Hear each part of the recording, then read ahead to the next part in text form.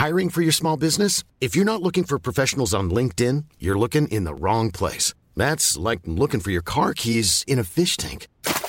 LinkedIn helps you hire professionals you can't find anywhere else, even those who aren't actively searching for a new job but might be open to the perfect role. In a given month, over 70% of LinkedIn users don't even visit other leading job sites. So start looking in the right place. With LinkedIn, you can hire professionals like a professional. Post your free job on linkedin.com/people today. One size fits all seemed like a good idea for clothes. Nice dress. It's a t-shirt. Until you tried it on. Same goes for your healthcare. That's why United Healthcare offers a variety of flexible, budget-friendly coverage for medical, vision, dental, and more. So whether you're between jobs, coming off a parent's plan, or even missed open enrollment, you can find the plan that fits you best. Find out more about United Healthcare coverage at uh1.com. That's uh1.com. Hey, it's Danny Pellegrino from Everything Iconic. Ready to upgrade your style game without blowing your budget? Check out Quince. They've got all the good stuff, shirts and polos, activewear, and fine leather goods, all at 50 to 80% less than other high-end brands. And the best part? They're all about safe, ethical, and responsible manufacturing. Get that luxury vibe without the luxury price tag. Hit up quince.com/upgrade for free shipping and 365-day returns on your next order. That's quince.com/upgrade.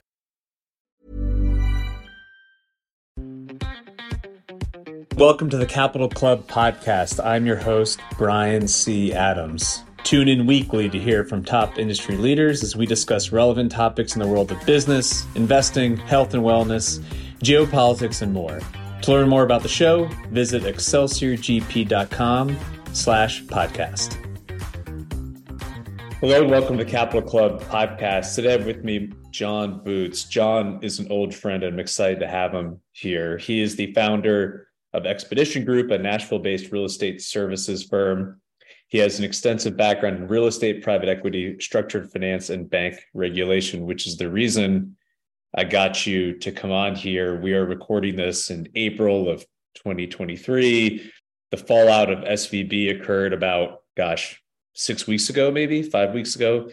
And before we went live, we're going to get into your background and why it's germane to this conversation. I do want to kind of get into a little bit of what happened, but more importantly, just from a regulatory and a policy standpoint, how people should be thinking about the fallout from SVB, what this means for the banking regulatory landscape in America today, and what should we be looking for moving forward so that we can get back to some kind of semblance of trust with the banking world that underpins everything in our economy. So with all that, could you maybe give a bit of a deeper background on yourself and why you do have this experience that is pertinent for this conversation? Yeah, sure. Well, thanks for having me and appreciate the intro and the opportunity to come and speak. It's a interesting topic for sure. And yeah, my experience with the financial sector dates back to 2008. That's when I graduated with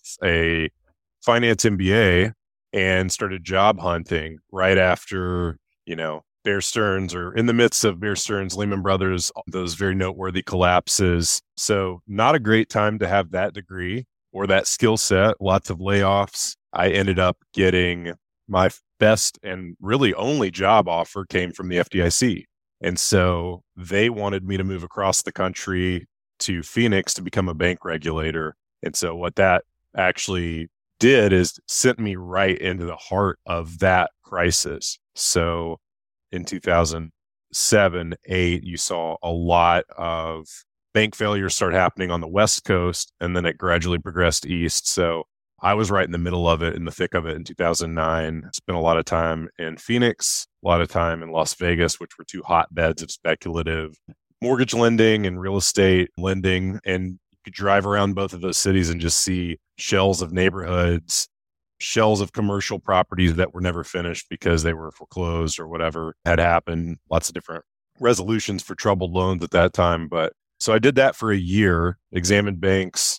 It was awful. I became like the most critical person in the world. I was a negative Nancy everywhere I went. Sorry to all the Nancys out there. And I said, I like the FDIC. I like what I'm doing in concept. I don't want to be like going into banks as a 25-year-old kid basically telling these 30-year industry veterans that they sucked at their jobs. So I was like, what do I do? So I got the opportunity to move to Dallas, and in the FDIC, there's a department called Resolutions and Receiverships. And that's the group that actually handles all of the bank failures, including the one that you kind of opened the show talking about, Silicon Valley Bank. They are the ones that are appointed receiver. And so from a news perspective, you see that headline, a bank fails, especially a bank the size of SVB or Signature Bank, people's eyes open up wide. But realistically, there's lots and lots of work happening way before that happens, that event on a Friday afternoon usually. And then sometimes like the tail work can go on for a decade. So that division obviously has a lot of important functions, and it really acts as like the business arm of the FDIC. So we would take on all of those failed bank assets, which are usually loans, distressed real estate that the bank owned, usually had foreclosed on from borrowers that had failed to pay. And then we would remarket those back to the private markets. So I did that for about 4 years, worked in asset sales, worked in the real estate department, managing and selling real estate, managing and selling loans through asset sales, and got a ton of exposure to, that's where I learned about structured finance, private equity, the FDIC. A lot of people don't realize the FDIC conducts a lot of private equity style business by packaging loans into a special purpose entity, much like you or I use for our real estate deals, and then selling pieces of those entities to investors, use promote structures. I mean, very similar to most private equity deals. So did that for 4 years, learned a lot, realistically was involved in transactions over $2 billion, mostly in big loan portfolios, a few real estate sales, but got to travel the country, go to all these different places where banks had failed. Actually went in and did the bank takeovers in a few instances. I think I was on 15 bank closings during that time frame. So sometimes I was the guy that was there on Friday at 4:45 p.m. walking in with a team to take the charter off the wall and tell the president or CEO that he or she was no longer an employee and that the bank had been taken over by its regulator, and the FDIC was there to transition it to usually a new bank owner. So lots of work, very interesting time. Yeah, it's incredible. And I want to rewind the tape and unpack what you all said. So maybe from a starting point, what is the FDIC and what is its mandate? Yeah, so it's interesting. Guys like us tend to not like regulation. It gets in the way of the things that we're trying to accomplish professionally. Not to put it all on you, but I think that's a pretty safe generalization. In our industry, the FDIC is arguably one of the most important regulatory entities in the world. And it was created in response to the Great Depression, where that was the kind of I wouldn't call it the original bank run scenario, but it was where people saw literal lines of depositors trying to yank all of their money out of a bank that they knew was in rough shape so that they didn't lose their funds. And so the FDIC was created, I believe, in 1933 to insure deposits. So that's the first and foremost function of the FDIC. But of course, with that comes a lot of attachments, we'll say. And so I mentioned I was a bank examiner. There's the risk management division, which makes sure that banks are operating with safe and sound risk management practices. I'm sure we'll get more into that on SVB case specifically later in this. But there was the division that I mentioned, resolutions and receiverships, where I spent most of my time. And they're the ones that when a bank fails, they handle all of it. You know, the hot button item with this bank was the deposit, how many uninsured deposits there were. There's a specific department of resolutions and receiverships called claims that usually handles uninsured deposits and think of it like a bankruptcy estate, any claims against the failed bank as an entity. So, and then there's insurance and research. But yeah, the FDIC, I think, currently supervises, I can't remember the number that I saw this week. I want to say it's about 4,000, 5,000 banks in this country. And there are other regulators too, like the Federal Reserve has oversight over certain banks, the Office of the Comptroller of the Currency, but the FDIC is probably the most prominent one because of the deposit insurance offering, which is really what enables the banking system to work. Right, because, and you referenced this, right, the classic bank runs that occurred in the early 20th century, after the Great Depression, they created this regulatory entity to prevent those from occurring. You kind of think of like It's a Wonderful Life, the Bailey Building and Loan, Yeah, like that's the it. classic bank run. And that's really was set into hyperspeed with Silicon Valley Bank because of social media and all these other things. But, Right. fundamentally same setup, right? And it has many different tasks, but the main one is this insurance product that you discussed. In 2008, it's simplistic to say the housing market blew up. Could you maybe juxtapose what the banking regulatory oversight ecosystem looked like then versus now, and what, like, acutely it was the housing market, but there were systemic issues that caused a lot of those banks to fail, right? Yeah, it's difficult to put them side by side with my current perspective being limited by the fact that I've been out of the FDIC for, now almost 10 years, or really more like 9 years. But I can say this pretty safely. When banks are making money and when they're very profitable, it's very hard for regulators to tell them no. That is a massive generalization, but you get my point. When you're making money, you're adding to your capital stack. You are safeguarding yourself against all of the things that come to light when we see a bank failure. And so, leading up to 2008, banks were super profitable. You mentioned kind of in the intro, the Trump rollback of regulations that had happened, I want to say in the early 2000s at some point, which kind of created the atmosphere that allowed for the rampant subprime mortgage lending, speculative lending on housing developments, on commercial real estate, primarily those two areas. And then, of course, there was the synthetic product creation derivatives that were based on ratings of things that were also falsified or were essentially paid for. You probably read a lot about how S&P and Moody's were stamping AAA ratings on mortgage-backed securities that were collateralized by subprime mortgage loans. So, yeah, there was a lot of that going on, and it tended to be concentrated in certain places. Like California got hit really hard right off the bat, but the two states that I worked in, Nevada and Arizona, both also saw a lot of that speculative real estate lending. So all that is to say, yeah, there were systemic issues then. I think now we've seen a period of major profitability. In fact, I saw reports on a couple of the big banks. Their earnings calls this week were reporting all-time high profits. So that gives you a sense of where we are in the banking sector in terms of profitability. And then also tying that back to my point, how regulators have been, I would call it, hamstrung from being able to tell banks to stop doing things because the things that they're doing have been working. Then you introduce a whole lot of interest rate hikes and things look very different in a short order. And that's kind of where we are now. So yeah, I would say that regulation probably looks a lot like it did leading up to the great financial crisis. But yeah, the rollbacks that happened in the last few years certainly enabled, well, I don't know. We'll get into that more, I suppose. But yeah, I would say it was probably pretty similar.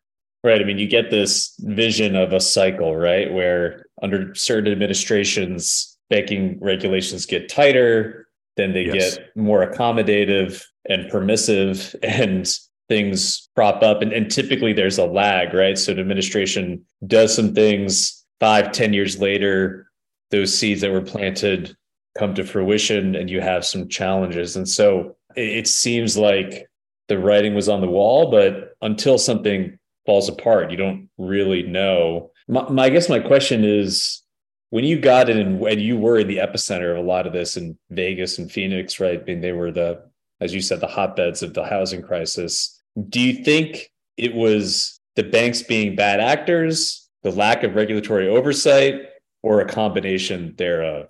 Sure. Well, a little kind of inside baseball, the FDIC uses a rating system for every bank it evaluates, and it's called CAMELS, and that's capital, asset quality, management, which is, a more subjective look at how the management team is handling the bank, earnings, liquidity, and then sensitivity to interest rate risk.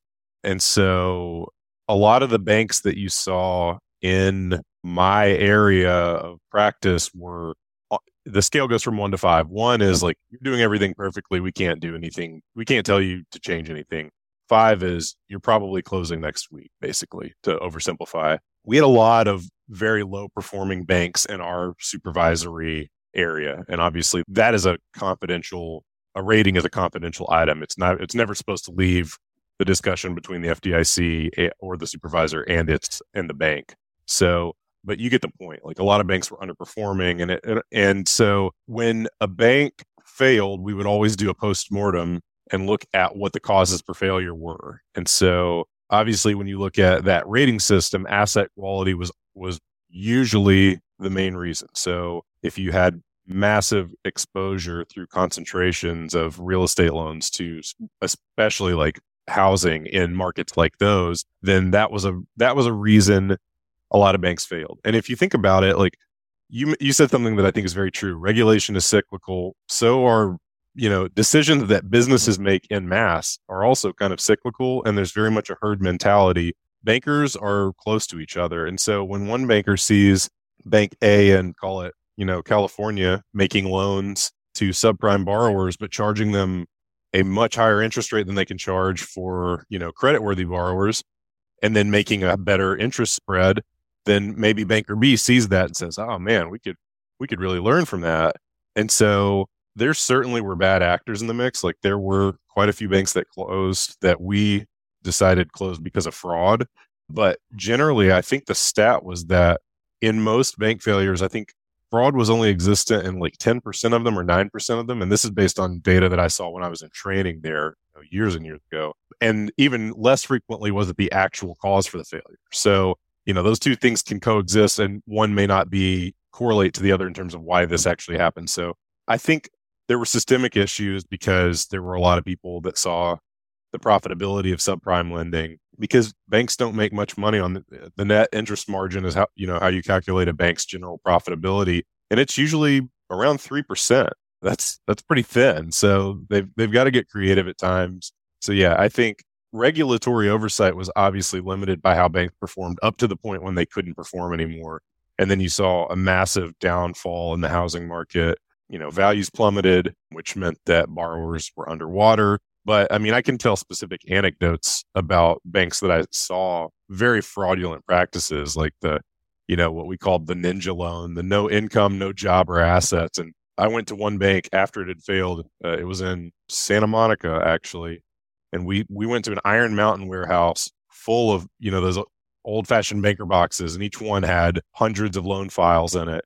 And we were trying to we had a unit called investigations, which looked for fraud, right? Looked to find ways to recoup money back to the FDIC after it paid out these depositors in a loss scenario. And I remember going through, probably in a week's time, really, really sexy work, probably about 500 of those boxes, just file by file, looking at every loan. And it was the same case every single time. These ninja loans, there were no income, no assets. There was stated income, stated assets. And sometimes you could tell that the person that filled out the application was the loan officer and not the actual borrower. But I mean, I saw in one instance, this one really resonated with me because it was just like, at that time, it was a dollar amount that fixed in my head. $1 million house loan to a person with no income, no job, or no assets.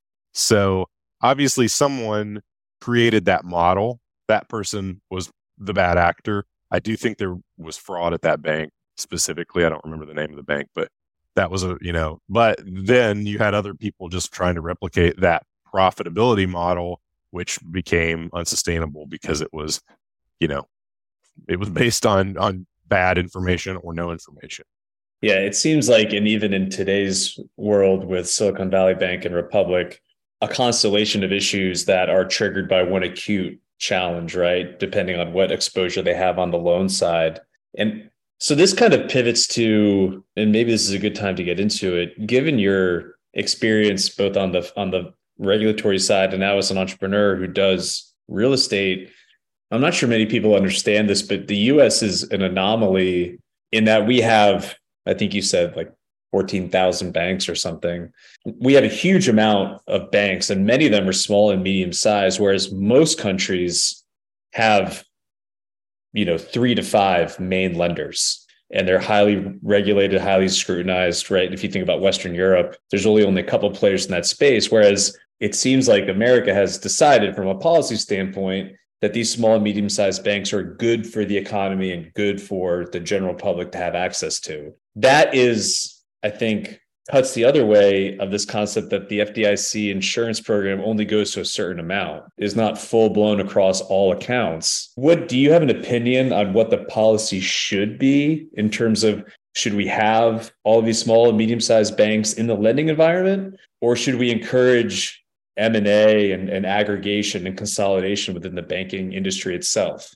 Yeah, that's a great question. And it becomes a bit of a chicken egg argument, right? If you get rid of small banks through consolidation, through policy changes that encourage that, however it happens, through failures because of deposit runs, whatever the scenario is, will the big banks then pick up the slack and make the loans they haven't been making, which is why the small banks still exist? I saw that that your team had just closed a deal. Congratulations on that. I don't know the details, but I'm going to go out on a limb and guess that you probably worked with a community bank to get the deal done. Correct. Yeah. And so right now, as real estate investors, as someone that works with developer clients who are trying to create value in communities, we are up against the wall. Nobody wants to lend, and they certainly don't want to lend at levels that really encourage what I would even still consider to be very good deals to get done. So I'm a firm believer that community banks have an important place in the world. I think I see I was reading this morning that I think Canada has, for its entire population, only about 36 banks. And so I think the stat that they showed was that Canada has, I think they said 17 banks per $1 trillion of GDP. And by contrast, I think we have something like, what it was the stat, 200 banks per $1 trillion of GDP.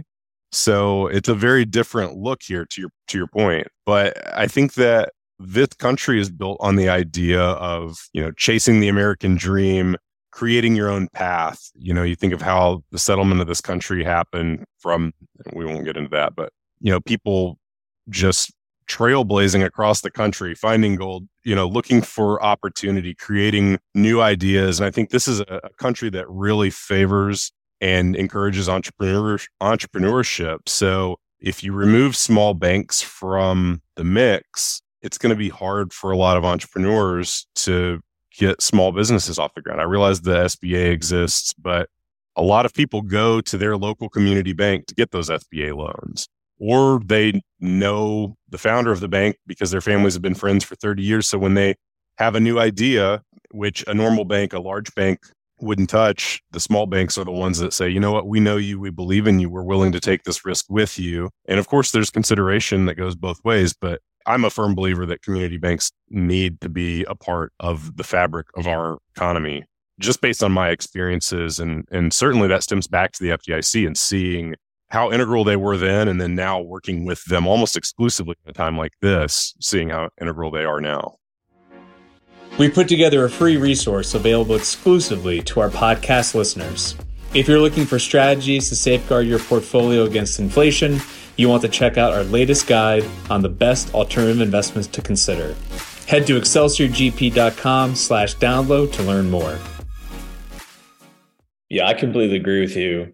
I think going back to my law school years, understanding that the ability to own real estate outright, fee simple as a private individual, and then being able to use credit to leverage that real estate to go out and do whatever with that capital is the underpinning of the entire economy for the US. And if you take away these community banks and you're left with the big Wall Street groups, a lot of people are just going to be cut out of a deal on that. And it's going to create massive inequality, even more so than what we have today. And so I agree with you. So from a policy standpoint, I think we're on the same page. But then wouldn't that rationally lead to the government backing all deposits outright as opposed to having a limit on them? Yeah, I think rationally, interesting word choice, but yeah, I agree with that. At the same time, I don't think that that's how the FDIC should work. And then obviously, one of the things that makes the FDIC unique, and I don't know how many people realize this, there's a lot of misinformation that's been circulated post Silicon Valley Bank. People call it a bailout. I think I've even used that word, to be fair, of the depositors there. Well, the truth is the FDIC makes its money by charging banks for that deposit insurance that we talked about earlier. And all of the funds that the FDIC makes go into what's called the Deposit Insurance Fund, the DIF.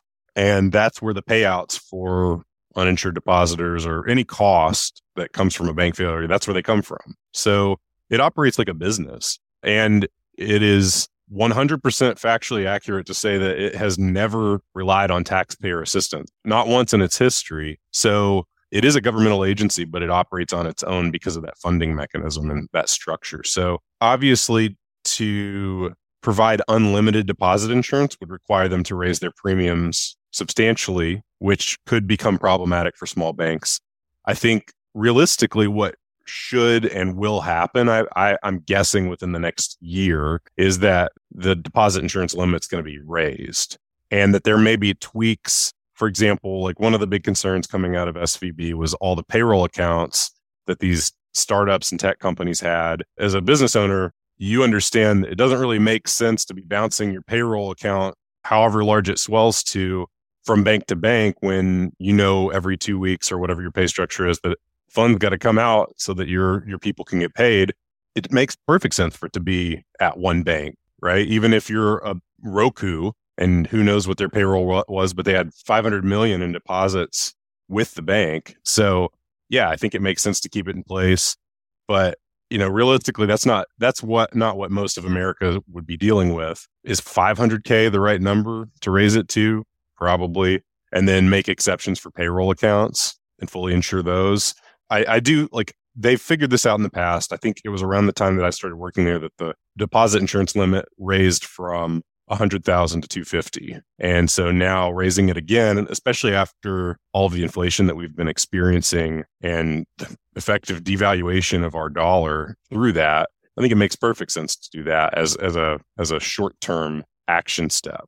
Yeah, I mean, I'm speaking way outside of school and I defer to you. It seems like a reasonable way to move forward, at least proposition wise. Raise the limit, make certain exemptions based on how these people use it. And another thing I'll just add to your commentary that I don't think many folks understand is we use real estate because that's my world. But when I get a loan from a bank, right, for a new acquisition, and I have my operating account, treasury management accounts, there are typically covenants in the loan agreements that require me to use the bank that lends me the money to have all of my operating accounts run through that.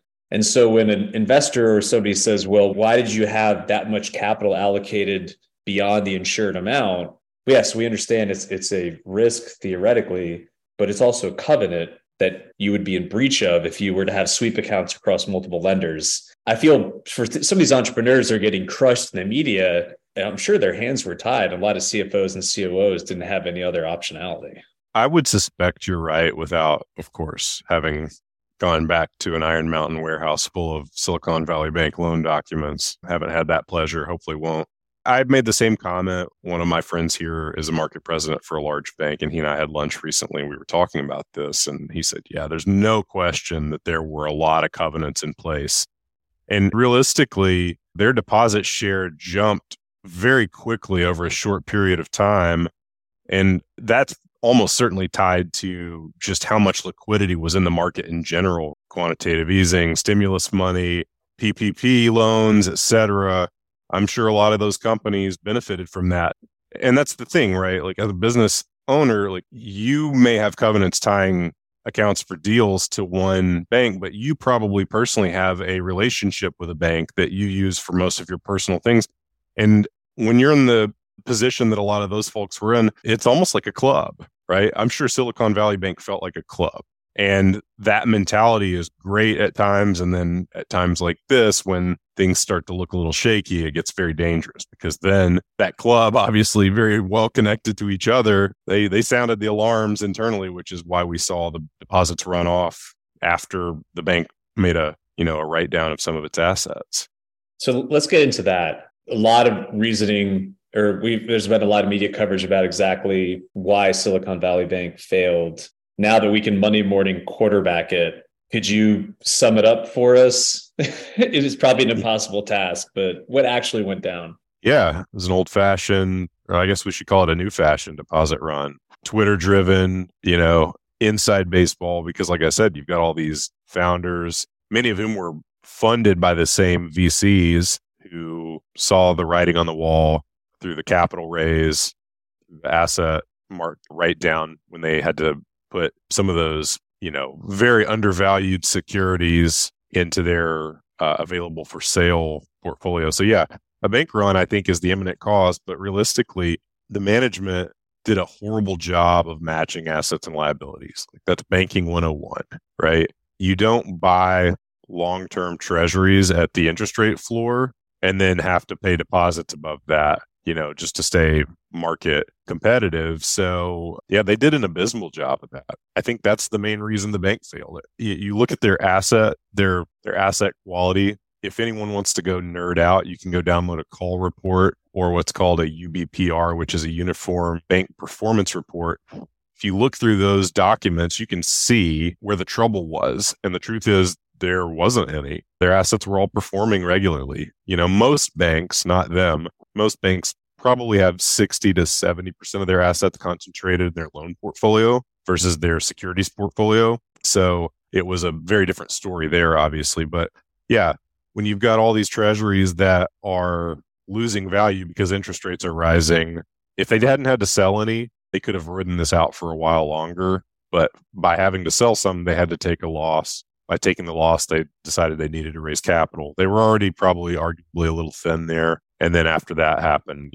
everybody sounded the alarms and just tweeted their way into a bank failure. So yeah, it's interesting. I mean, I was thinking about this, the financial advisor I work with always talks about how it's not a loss unless you trade out of the position. And their hand was forced to incur these losses that otherwise they would have been able to ride out. And you think about these banks in Europe that were forced by the ECB to buy negative yielding bonds for a long time, they would have been in a hurt locker if they were to have to go do something similar, right? It would have been even worse. And so it did happen really fast. So now that we're on the other side of this, knock on wood, things seem to have settled out as of this recording. I mean, are you personally worried about other bank failures or challenges in the near term? Not really. I read a really good memo from Howard Marks at Oaktree, and very sharp guy. If I'm not mistaken, I think Oaktree bought a lot of the distressed assets that came out of the last fallout. They did. Yeah, I'm pretty sure I saw their name on a couple of our larger structured sales. But, he's a seasoned investor. He has a lot of market experience, and he made comments that he argued that this was not a systemic issue. And I agree with his arguments that Silicon Valley Bank was a very unique bank. If SVB hadn't failed, would Signature Bank have failed? I don't know. Probably, maybe not. I don't know as much about that one, to be honest. But then, of course, you look at across the pond at Credit Suisse, and that was an isolated event in its own right. And so I think the bigger concern probably realistically lies in the commercial mortgage markets that a lot of people are talking about now, with the number of loans that will come due in the next 2 to 3 years, and how a refinance scenario would most likely result in a lot of defaults and probably foreclosures, which could drive prices down. That's across several sectors. So the reality is, though, banks have the ability to modify loans and come up with creative ways to keep borrowers from going under, because any well-run bank is going to know they can only mark down so many loans before it becomes a problem. That's obviously what we saw in 2007 to 2010. In this case, I'll be interested to see how it plays out, but for now, I don't see a whole lot of concern. So I do want to hear commentary about this wall of refinancing that we have coming, because you and I have a lot to say there. So just to round this out, though, compared to 2008, you're not concerned about further bank failures, and you don't think this is going to be a retread from that perspective in the banking sector, at least. I don't see it happening the same way. I'm sure that here and there a bank is going to fail. It happens. It's part of life. Businesses fail in general. Banks are not exempt from that. Like I said earlier, they're already operating on tight margins. So I don't think there's a systemic issue. I will say regulatory oversight may have started to get more lax over the last few years, but a lot of lending standards were maintained since 2008, and a lot of banks got hammered because they were making these ultra risky loans. I do a lot of debt placement work for my own deals and mostly for client deals. And so I talk to banks frequently and generally understand what the market will yield on any kind of property that I'm working on. And I would just make the argument that banks have not been super frivolous with too many things.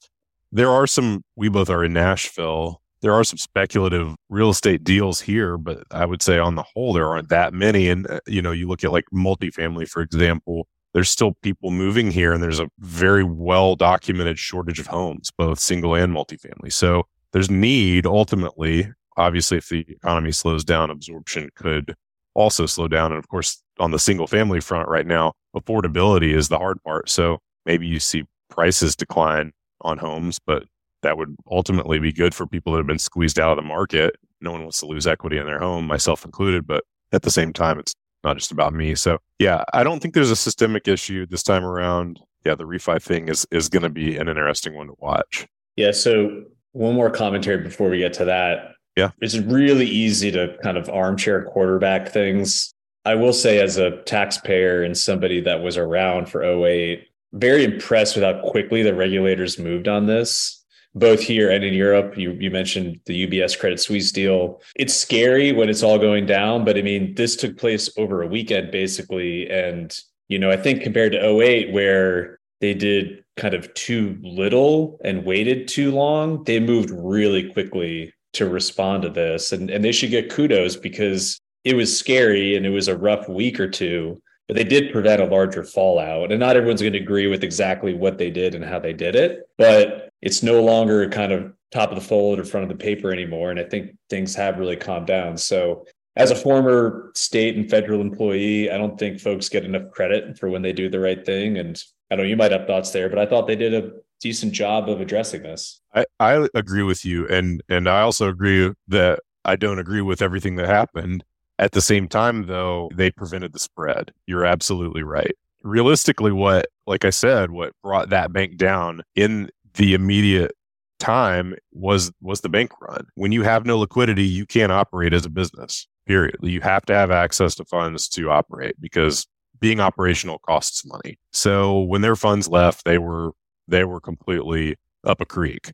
So by containing that, but I guess my point in saying that is, we witnessed that happen because of word of mouth, which is exactly how it happened back in the 30s, but it's accelerated now by the fact that we have all of this technology and can access our funds with our thumbs versus having to go stand in a line and write a ticket to deposit or to withdraw funds. So that's going to be one of the interesting pieces that comes out of this, is how the regulators change their playbook. And then also, will the country pass laws to prevent people from spreading information like this online?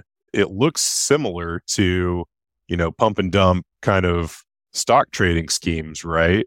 So obviously this had the opposite impact. It just drove a business down. But I mean, those schemes can work in the opposite way too. You depress the value of something, to capitalize on a short sale opportunity. So yeah, I think how the regulators are empowered to try to respond to things like that going forward is the most interesting question. And then, what will our country do to prohibit, tweeting the bank's going to fail? Perception is reality. And when enough people are convinced that something is going to happen, it probably will happen. So a more practical question, you referenced some documents and some filings and some regulatory compliance forms. But if you're listening to this and you work or you bank at a small, medium-sized regional community bank, and you don't want to listen to the quarterly calls, I mean, are there questions you should ask or things that you should track just to understand like the overall health of that bank?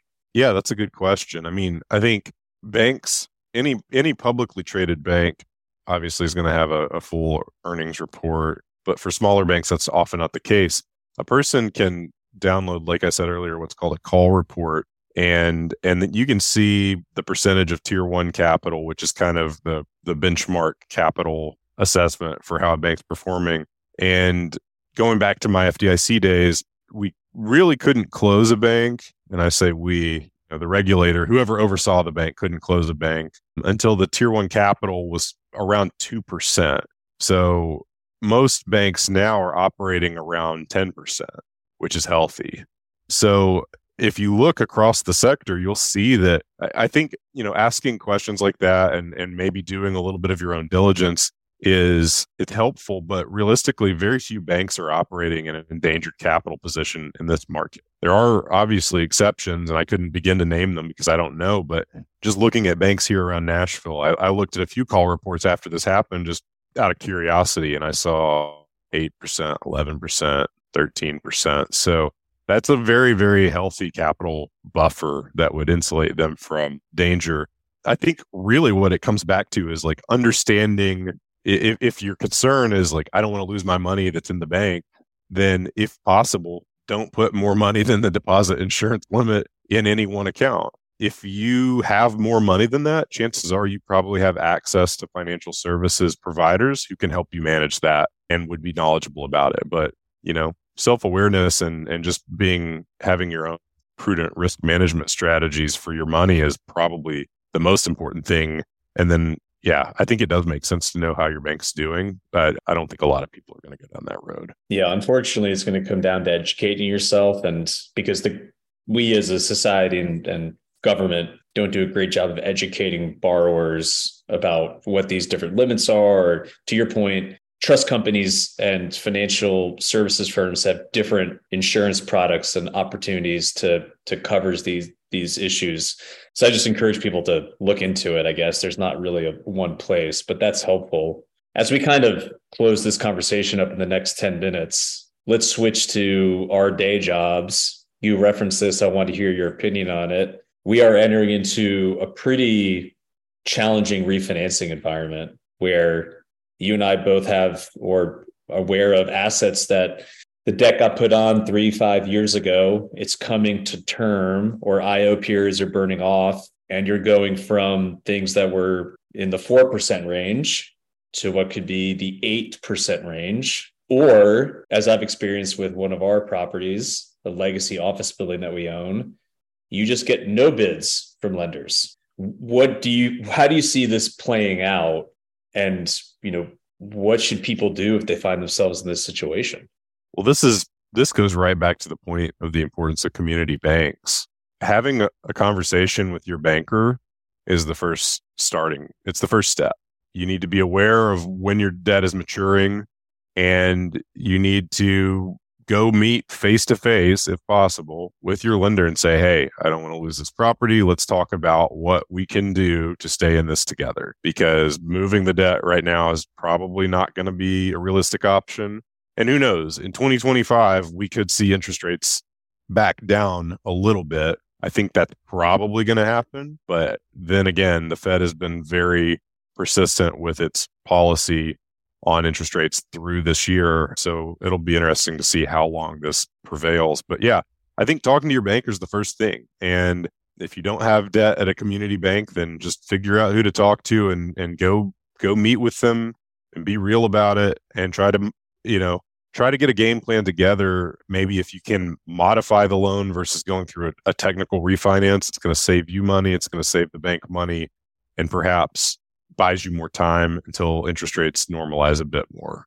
I think outside of that, in real estate, we love leverage, right? Because it reduces how much capital you put into a deal, which improves your profitability ultimately, unless something like this happens. So if you can reduce the amount if you can inject more cash in the deals, I think that is a sign to a bank that you're willing to help and, play ball. So maybe instead of if you're like me, for example, and you've got a property that's cash flowing and you're able to distribute funds to yourself or your investors, perhaps reallocating some of that back to principal repayment so that you aren't underwater, that, it all just comes back to risk management strategies. So I think realistically, it's kind of a wait and see thing because interest rates could come back down a little bit, but having a dialogue with your lender is just really important. A lot of the loans that we saw go under, the person would just walk. And if that's your strategy, then that's your choice. Is it morally correct? That's up to you to decide. But, we see people walk, refuse to negotiate, talk to the lenders.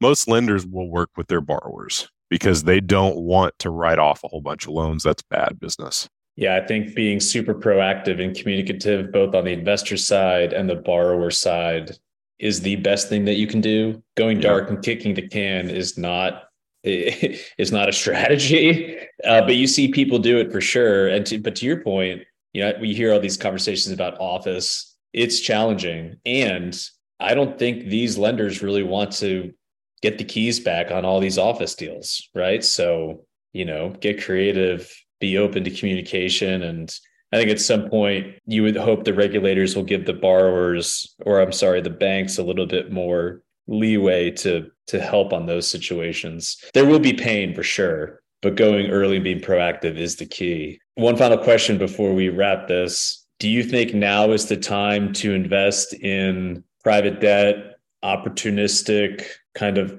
Howard Marks style vehicles? Do you think we're there in the cycle? I don't think that we're there yet. I think if there's going to be a decrease in prices, it's probably in process, or decrease in values. It's probably in process, and I doubt that we've bottomed.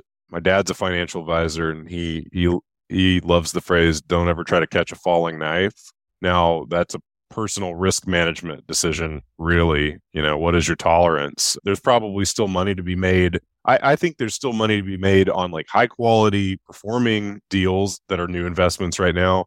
And I think there will be opportunistic plays as well. It just depends on every deal. So what's going to be interesting and what may prohibit a larger valuation fall is just the amount of money that's still sitting out there. So I think the opportunity is what you said is private lending, because real estate development, creating new properties, things like that, even just conducting business outside of bank terms, it's not going to just stop. It'll slow down, but there's still a lot of really good opportunities out there. So companies that can act like banks but aren't banks, I think they have a really great opportunity in the next, call it 1 to 2 years. Yeah, I agree. John, thank you so much for joining us. You're an old friend. I appreciate you coming on and being a resource on this topic, which is fairly esoteric. There's not many people who have FDIC, bank examiner, real estate professional kind of profile that you do. If people who are listening are interested in learning more about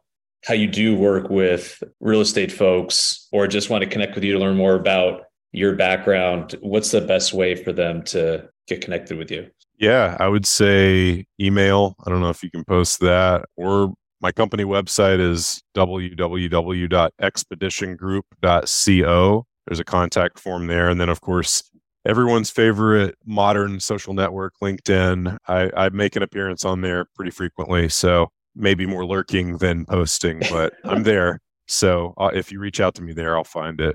Yeah, and I don't know if your profile picture has the beard or not, but you went no Civil War beard today. Sometimes you do the Civil War beard. So, oh man, yeah, the old days are gone. There's too much gray, too many things to worry about these days. Yeah, I understand. Please do leave a comment. Let us know your favorite part of the conversation. Definitely encourage you to connect with John. He's an awesome guy. Can be a huge resource for you in the commercial real estate world.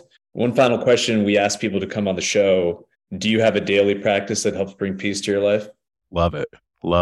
I do. I have several, actually. Some of them are not daily, but weekly. But the daily ones, I try to work out 6 days a week. So that's, if you round up, that's daily. I take 5 at some point in the day, oftentimes right before bed, to just go through a gratitude list in my mind. Things can be pretty tough in the world. We've had a couple tragedies here in the Southeast, in Nashville specifically, over the last month. And so taking time to appreciate what is good in life is restorative and grounding. So those two things. And then putting my phone away. Try to put my phone away every night for a couple hours. Those things all add up quite a bit, I could say. Yeah, that's great. Thank you for sharing, man. And thanks again for coming on. I'm sure I'll bump into you soon, and take care. Yeah, can't wait. Thanks for having me, Brian. Appreciate it. Take care. Thank you for joining us for today's conversation on the Capital Club podcast. If you enjoyed what you heard, be sure to like, rate, and leave us a review. And please follow us on your favorite streaming platform so you never miss an episode.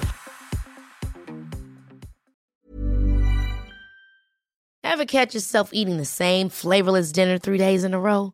Dreaming of something better? Well, HelloFresh is your guilt-free dream come true, baby. It's me, Keke Palmer. Let's wake up those taste buds with hot, juicy pecan-crusted chicken or garlic butter shrimp scampi. Hello Fresh. Stop dreaming of all the delicious possibilities and dig in at HelloFresh.com. Let's get this dinner party started.